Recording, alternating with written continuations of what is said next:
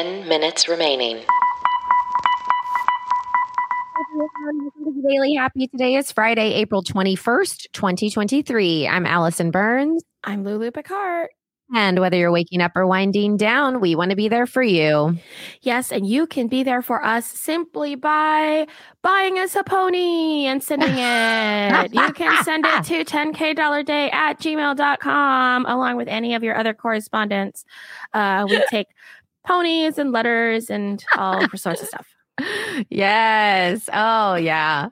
That's amazing. If somebody sends us a virtual pony, I'm going to be really excited about that. Me too. Okay, so Allie. Yeah. When we used to live in New York together, one of your favorite pizzas or pastas was basically vodka sauce pizza. Yes. Anything. Right? Okay, so you're going to be really happy about that because there is now a new jarred sauce from Heinz and Absolute, a tomato vodka pasta sauce. Really? Yeah, that is going to be on your shelves soon. It can be ordered online. It debuts April 12th. Okay. So you're ready to go. I am ready to go. Ooh, I'm excited. I know. Now, that's not a pizza that I find in a lot of other places. Like, I don't find a vodka pizza in Florida very often. Right. Yeah. No, I haven't either. I've only seen it in New York. It's so good, though. Pasta alla vodka. Yes, it's literally the best. This all happened because in 2020, international supermodel Gigi Hadid posted her spicy pasta recipe, which involved vodka and all that kind of stuff. And it says it went viral from there. Well, listen, everyone. Allison Burns was ordering vodka pizzas in 2015. You know what I mean? Like 2015, people. We have been ahead of the curve. And now everyone is really excited about this pasta vodka sauce. Yeah. Or a vodka pasta sauce? I would say vodka pasta sauce. Vodka pasta sauce. Yeah. Well, now that we've done all of that, that's great. Let's keep on food. Okay. So they have been analyzing paint from old paintings. Okay. To kind of see how they would mix their paints. Because back then, people used to mix their own paints. Oh, yeah. They don't anymore? They did. Well, now you can go to the store and buy a tube. Oh, yeah, that's true, I guess. But before, they would literally have like a powder of the iridescent blue-green from the beetle and then mix it with something and then make a paint, right? Yeah, that's true. So they beetle. have, you know that blue-green beetle. Yeah, absolutely. About. Yeah, where else are they going to get that color? Come on. I know. Okay. So they've been analyzing all of this and they've realized that they have been using egg yolk. Okay. Like the yellow? Yeah. Old masters such as Leonardo da Vinci, Botticelli, and Rembrandt, they have found egg yolk in their pigments. Now, there is something called tempera, which ancient Egyptians used to use, which was egg yolk and powdered pigments and water. Okay. Okay, got it. Yeah. Then they started using oil, blah, blah, blah, blah, blah. But then they're thinking that the old masters that we're talking about might have gone back to the old egg yolk process and added it in. Oh. All this to be said, that seems like so much work. I know. Like when you think about how people now literally can just go to Michael's and buy a tube of paint. Yeah.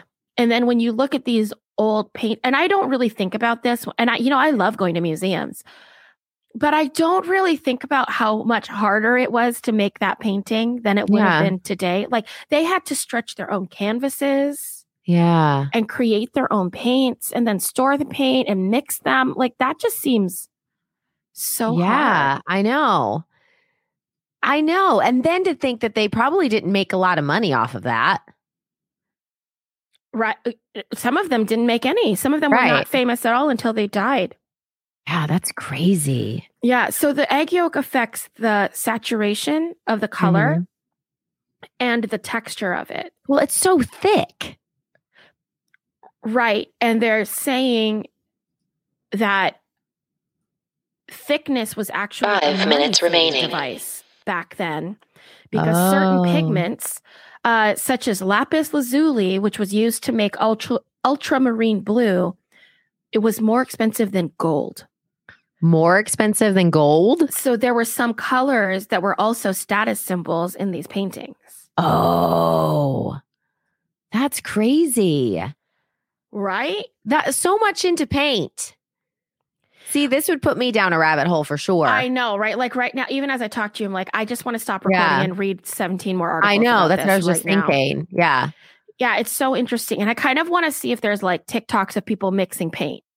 Oh, I bet there is. I bet you could Google that. That would look really cool too. Oh, yeah, for sure. All right. How much time do I have? I wasn't listening. Oh, he. I said he. I called myself a he. He just did. There was a call that just went out. And we don't know. I was in my paint rabbit hole. I know. I wasn't listening either. Frame. Okay. Well, we'll just go to this news. Okay. So there is a party in Italy. Okay. And Prime Minister Giorgia Meloni has pushed forward proposed legislation which will fine people from using English and other foreign words in official communications. And these fines would be between 5 and 100,000 euros. Oh. It is meant to defend and promote the Italian language. They're like, stop putting these English words in our documents. Yeah. Oh, interesting. But why? Because they're English. Well, this is a really weird example, like the example they pulled. So I'm just going to read this quote from Euronews.com. So this new proposal was introduced by Fabio Rampelli, and Fabio Rampelli writes, "In the lower chamber of deputies, we speak Italian. We continue our battle for the use of our language instead of English.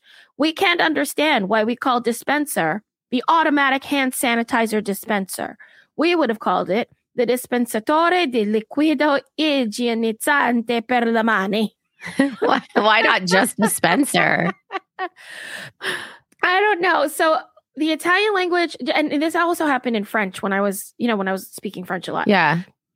If it's a new thing, they usually use the English word, like computer, social media, like that type of way, because their words might be like longer, or just because it's recognizable. But then as language gets more, advanced, then you have more English words. Like in French, they called it blue jean.